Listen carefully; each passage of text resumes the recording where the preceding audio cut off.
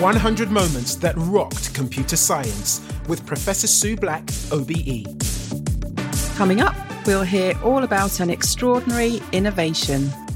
It's software that's created the modern world in many ways. The challenges that led to its discovery. He ended up doing more hardware and she then brought in this idea of software. And the impact it has on our world and maybe our future. What you've got is effectively a superpower. Like, what are you going to do with it? All this and more as we explore another moment that rocked computer science. Computer science.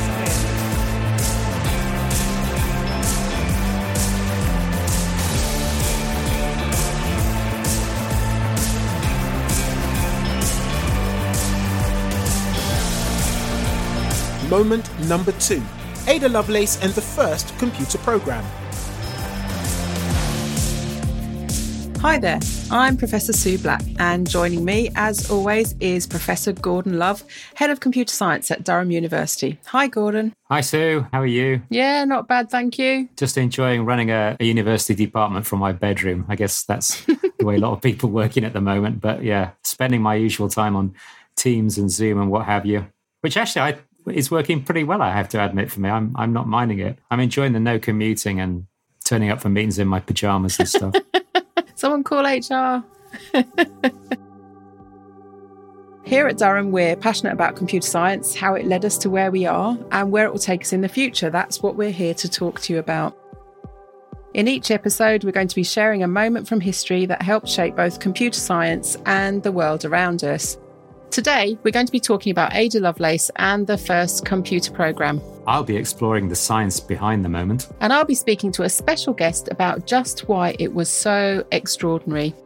Don't forget, you can email us with any questions about today's episode or computer science at Durham using 100moments@durham.ac.uk.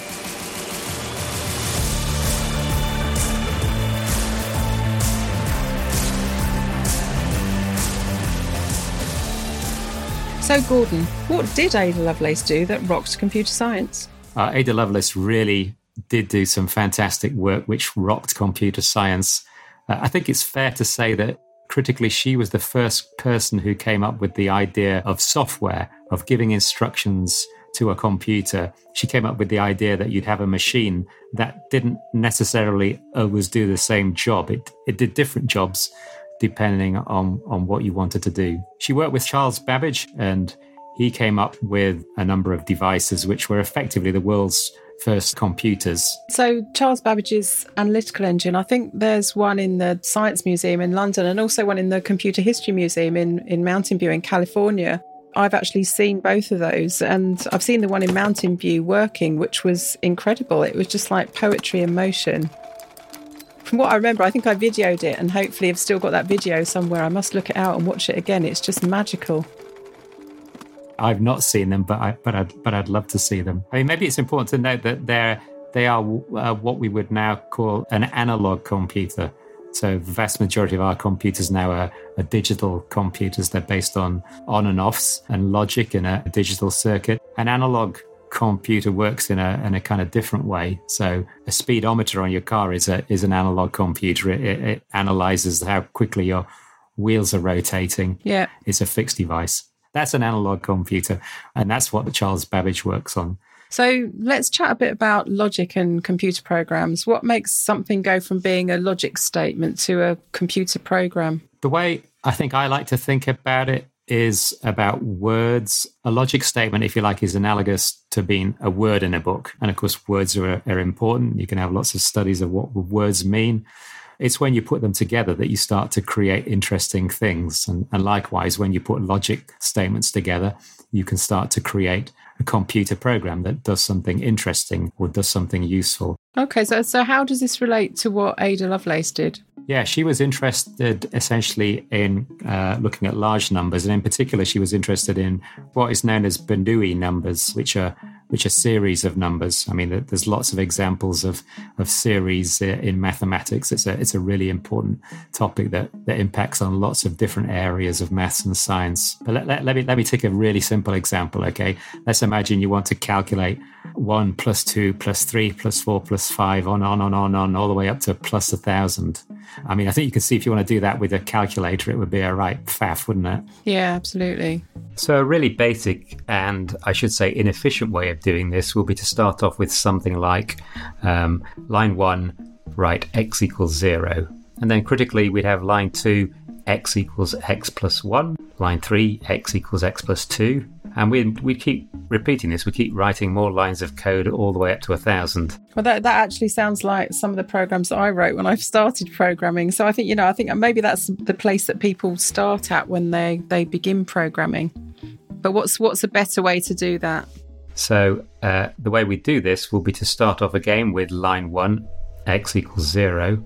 And now in line 2, instead of saying x equals x plus 1, like we did before, we'd now say x equals x plus the loop number, where the loop number is the number of times you've passed this point in the program. So this is the first time, so x equals x plus 1. Then line 3, well, this is where we create the loop. So we'd say go back to line 2. And this time in line 2, we'd be going through the loop for the second time. So we'd get x equals x plus 2. And so we keep going around the loop till you get to something which tells you to stop, right? Yeah. I mean, loops exist in virtually all forms of programming language, and they're kind of really fundamental. It was a real insight of Ada Lovelace to realize you could program something and that you could have things like loops in the way you did things. It's kind of fundamental to the whole idea of programming. So how did Ada Lovelace's program resemble software as we might write it today? I mean, physically, it didn't look anything like a modern program. I think what's really fascinating is that actually you programmed it using punch cards. Right. A punch card is literally that. It's a piece of cardboard which has holes punched inside it, which give instructions. I was absolutely fascinated to learn that because I assumed it would be something really kind of arcane. Yeah, it is amazing. I think most of the people I know that got into computing before I did have used punch cards at some point. And I'm a massive fan of knitting. And knitting is all about zeros and ones and sort of loops in the pattern and stuff. And I really think there's a big connection between programming and knitting. And I know that the jacquard loom that was used, but it was used to program knitting looms back in the day, a long time ago. So I think the punch card idea probably came from there. I think you're right. Yeah. Maybe more importantly than the differences, we should flag what are the similarities. And a loop is really important it's used in all different kinds of programming. It's a fundamental process in computing. So it was great that Ada Lovelace was able to foresee the use of things like this. I mean, she saw various other things. So things like tracking the state of a variable in a program. Many of the key features that we would consider as normal throughout modern day software. The other amazing foresight that she had was that not only might we use a computer to be able to process numbers, but maybe we'll use them for other things, images, words and sounds and so on. That's amazing. It's software that's created the modern world in many ways, and fantastic that the first creator of software was a British woman. Woohoo!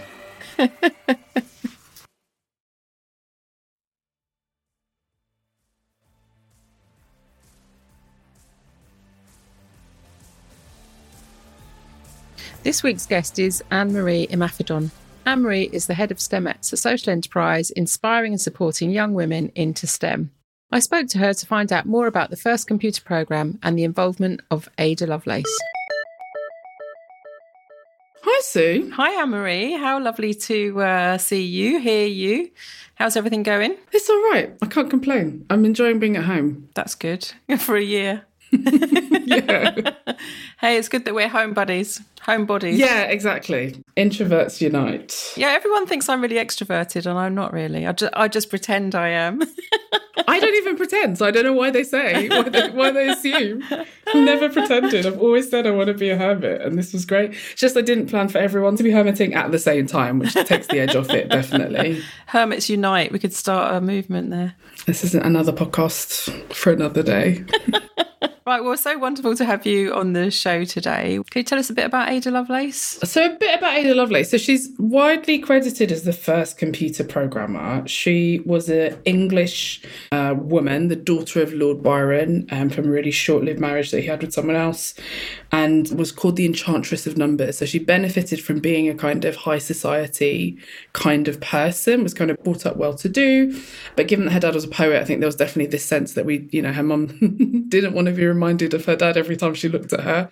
So pushed her instead to do more of the mathematics side of stuff, which she flourished with, she really enjoyed. Amazing. So she was born 10th of December, 1815 in our London. She actually died, sadly, aged 36. Yeah, so young. Yeah. So I think it was really amazing that, in fact, her mum had her trained to be a mathematician, because presumably that really wasn't a normal thing to do in those days. I mean, even now, we're still talking about girls and women in STEM and mathematicians and being in technology, and it's still an issue today. So back then, I think a girl being trained up to be a mathematician was probably extremely rare. It was very rare, and this is why I did talk about her privilege, because it is something of, I guess sometimes if you've got enough agency or enough privilege, then you can kind of buck some of the trends and do some of those kinds of things. So it wasn't imagined that she was going to have to work very much or do anything like that. She was born into that.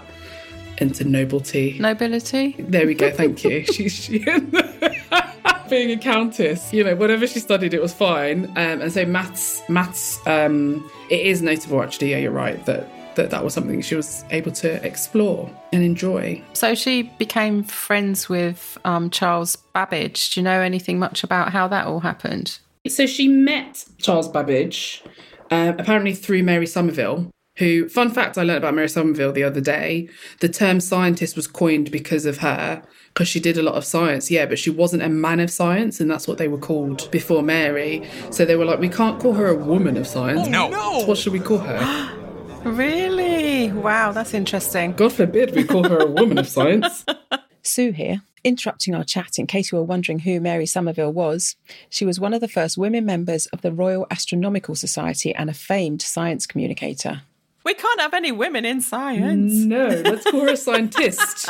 Okay. And so Mary Somerville was called a scientist. But anyway, either way, she was the tutor of Ada. And so she actually was the one that introduced Ada to Charles in 1833. Amazing. And they corresponded for many years and then eventually got to working together. And so what sort of work did they do together? So it turns out it's a lot of maths. They did a lot of maths, a lot of thinking, a lot of paperwork. She did some translations for him on particular papers. But yeah, they ended up being kind of contemporaries and colleagues in that way. And I guess a lot of stuff was done by correspondence then, which now that I think about it, if I think back to my days doing maths, I think writing stuff down always makes it much easier and kind of clearer. So I wish I did university by correspondence sometimes when I look back, because you can kind of see the notes. Then you wouldn't actually have to meet up with anyone. That would be great, wouldn't it? I mean, yeah. Like, see, you're a quick learner. Could have stayed at home in London, but no. Anyway, sorry. So they did a lot of correspondence, but actually did eventually meet up, and there were a lot of notes. I think this was their kind of way of communicating. She'd make notes on things from Charles, bits that he'd thought about. He'd make notes on her bits, and so it was kind of a nice way of collaborating and working together. So there is a particular paper where Ada Lovelace came up with the idea of software, like Babbage had these machines like the analytical engine. There's a particular note G on a particular paper, which Ada Lovelace is famous for. Do you want to tell us a bit about that? It's where the magic happened. So this was a note on some of his designs. So if we think about it in today's terms, it was kind of he ended up doing more hardware, and she then brought in this idea of software. Yeah. In note G, she ended up musing on how you might generate, for example, the Bernoulli numbers, which is a sequence of numbers used by mathematicians to add big groups of numbers, I guess is maybe the easiest way to describe it. It's a Taylor series for anyone listening who loves that kind of thing. Love the Taylor series. Reminds me of college. Or loves number theory and adding numbers and processing numbers, which actually, funny enough, is what a lot of computer science has kind of helped us do, really. That's where we started with a lot of it. So there we go. Yeah. Part of the magic of Note G is also that she noted that, to be honest, you could probably use this analytical engine to not just kind of calculate around numbers, but maybe across other things. She put down music, but of course the rest is history. We now know that we use computers to do pretty much everything. And so this was how she, was the first computer programmer, I guess. She wrote a program for the first computer. First computer programmer was a woman. Woohoo. Boom, pow. British woman as well, which I think we don't... A British woman. Yes, very good point. We don't actually make enough of a big deal about, do we? Yeah, no, absolutely. So what makes a computer program? Again, this is like a hotly contested. This is one that's like really well argued. For me, it's a series of instructions that can be carried out by hardware. Yeah. If you're in our schooling system, or if you're kind of new, you've got kind of pseudocode and other things like that, which can be translated into that series of instructions that a computer or a machine can kind of replicate and can do. And so, yeah, something that can be done by that computer, a series of instructions for a computer to carry out, really, is the computer program. Normally, it's what we call deterministic. That's a long word, Anne-Marie.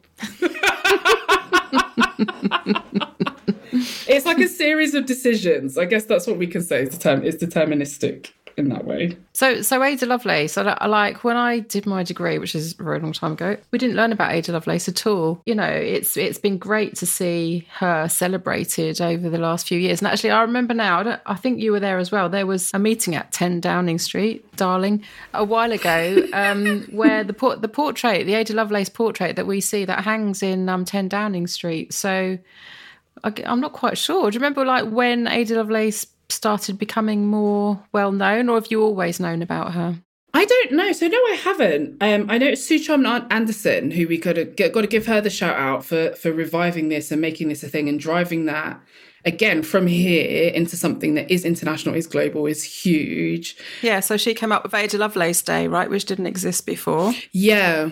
It didn't, and I know Sue's been working on it for ages, crowdfunds around it as well, so it's definitely something that folks can get involved with and can support. But yeah, no, I didn't know about her, and I think it's one of those things that frustrates me looking back, and it kind of does motivate me now for what I do, where, she didn't. I remember the first time I heard about Stephanie Shirley as well, I felt like anyone that had ever spoken to me about the 60s had been lying. I was like, what, miniskirts? She was doing that, who cares about miniskirts? Sue again. Dame Stephanie Shirley, who adopted the moniker Steve Shirley to sidestep industry sexism, was the world's first freelance computer programmer.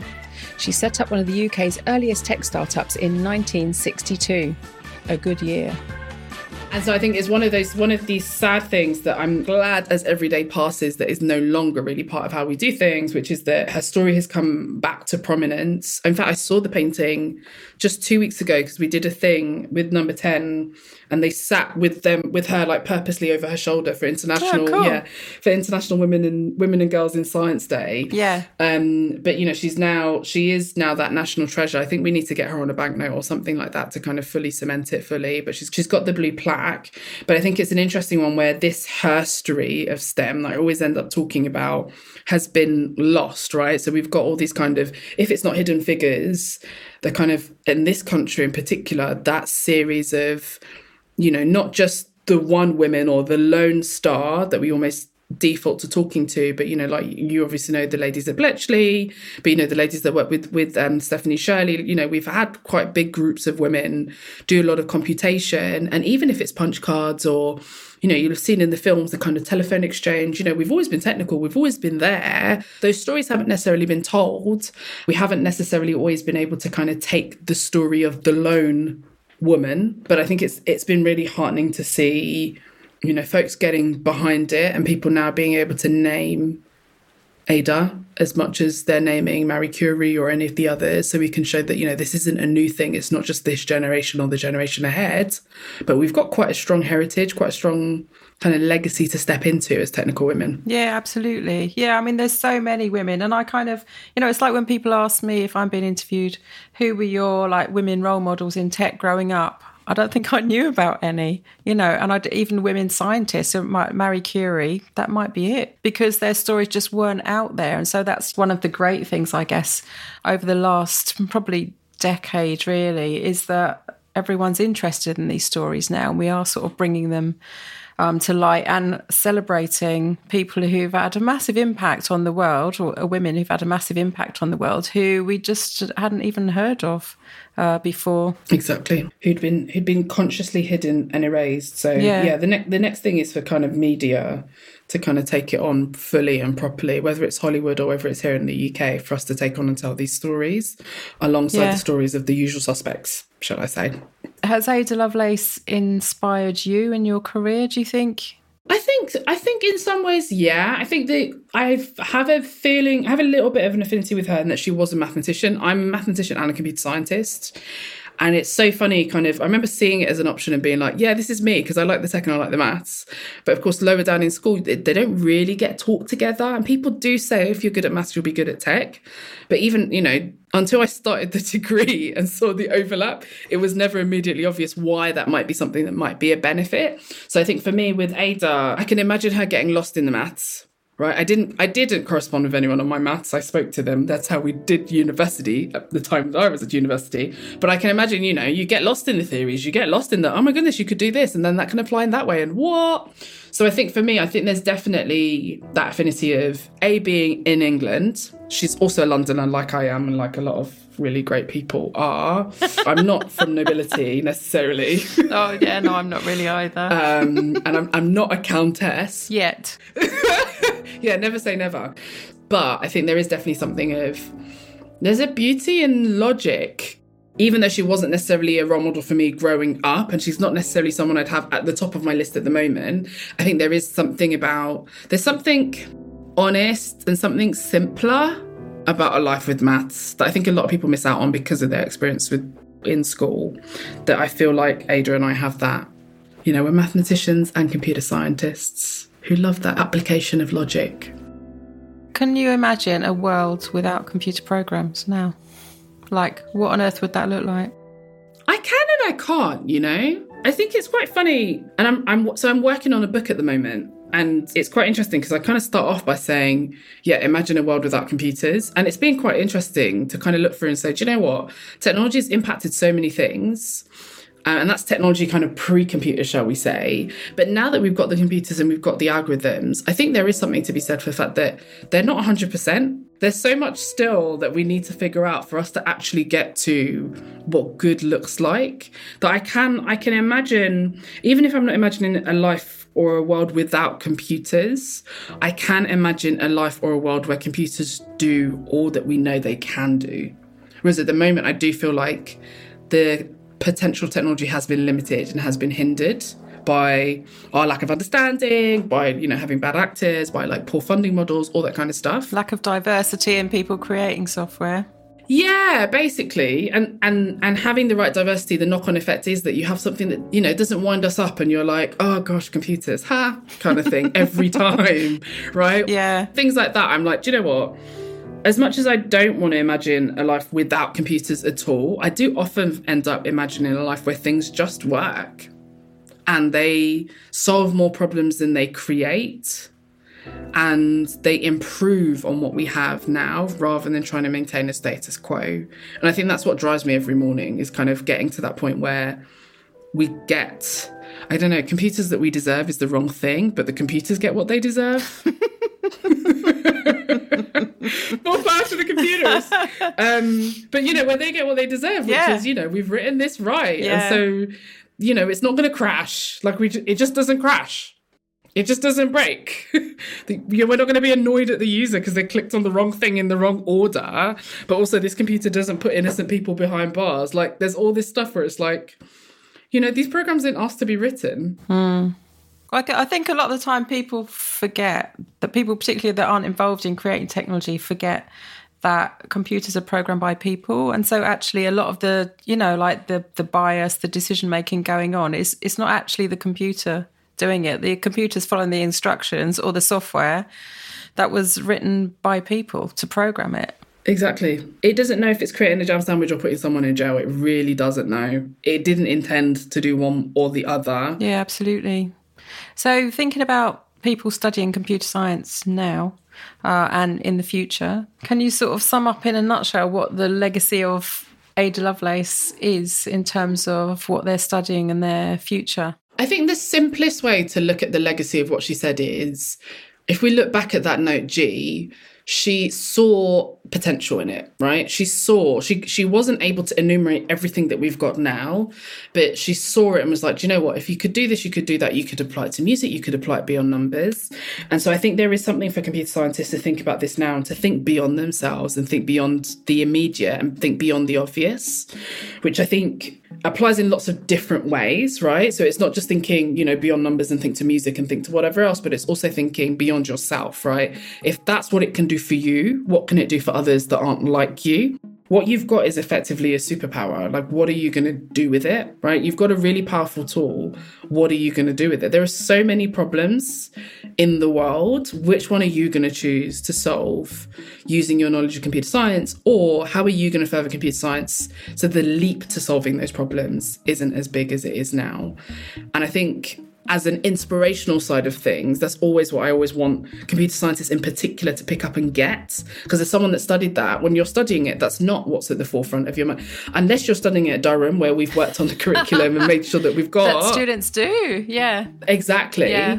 Or one of the other colleges that we work with to kind of get to that point. Yeah. It's not baked into it, right? It's computer science for computer science sake. True. Which is all well and good until someone has to go out into the real world and do something. And so it ends up being something where you without any pressure too much on computer science students or anyone who's studying it, I think there is something to think beyond the textbook, think beyond yourself. And how can you be altruistic? How can you be magnanimous with this rather than adding to the series of problems that we already had and the series of problems that have been created by the technology that we've made?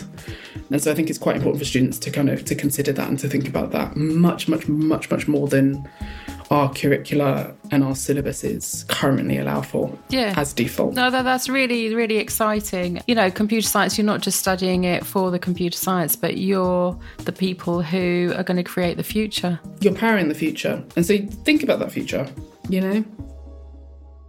I gave this example earlier, was trying to explain algorithms to someone, was talking about, if you have something that makes sandwiches and you have like this feedback loop of like, every time a jam sandwich is returned, you see what sandwich people want instead. And I was like, yeah, you have to think, is it just sandwiches that people have for lunch? Like if you were going to think outside of yourself, think outside of your locale, you might have fish and chips, you might have something completely different. So it's like, do we always need to make sandwiches? Like, does it have to only be sandwiches? Yeah, exactly. And that is exactly coming back to the beginning, that's exactly what Ada Lovelace did for us. Think outside the box. We don't always have to eat just jam sandwiches. You can do music, you can have numbers. Yeah. So I think that's her legacy. Her legacy is these wide applications. And I think that's the only thing that makes me sad about being a technologist is sometimes when you see what people are applying this for, you think, with all the money and all the resource in the world, is that really what we needed? Do we really need to dig a hole to the centre of the earth? Is that really what we needed?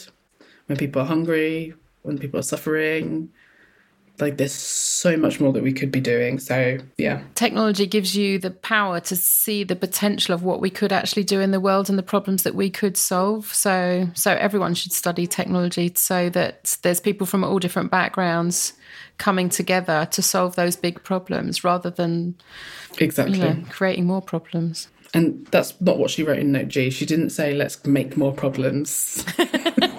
She was like, let's apply this to our problems. It's the legacy of Ada. Make solutions, not problems. That's Note G. Oh dear. Thanks very much, Anne-Marie. It's been wonderful to chat to you. Thanks for having me.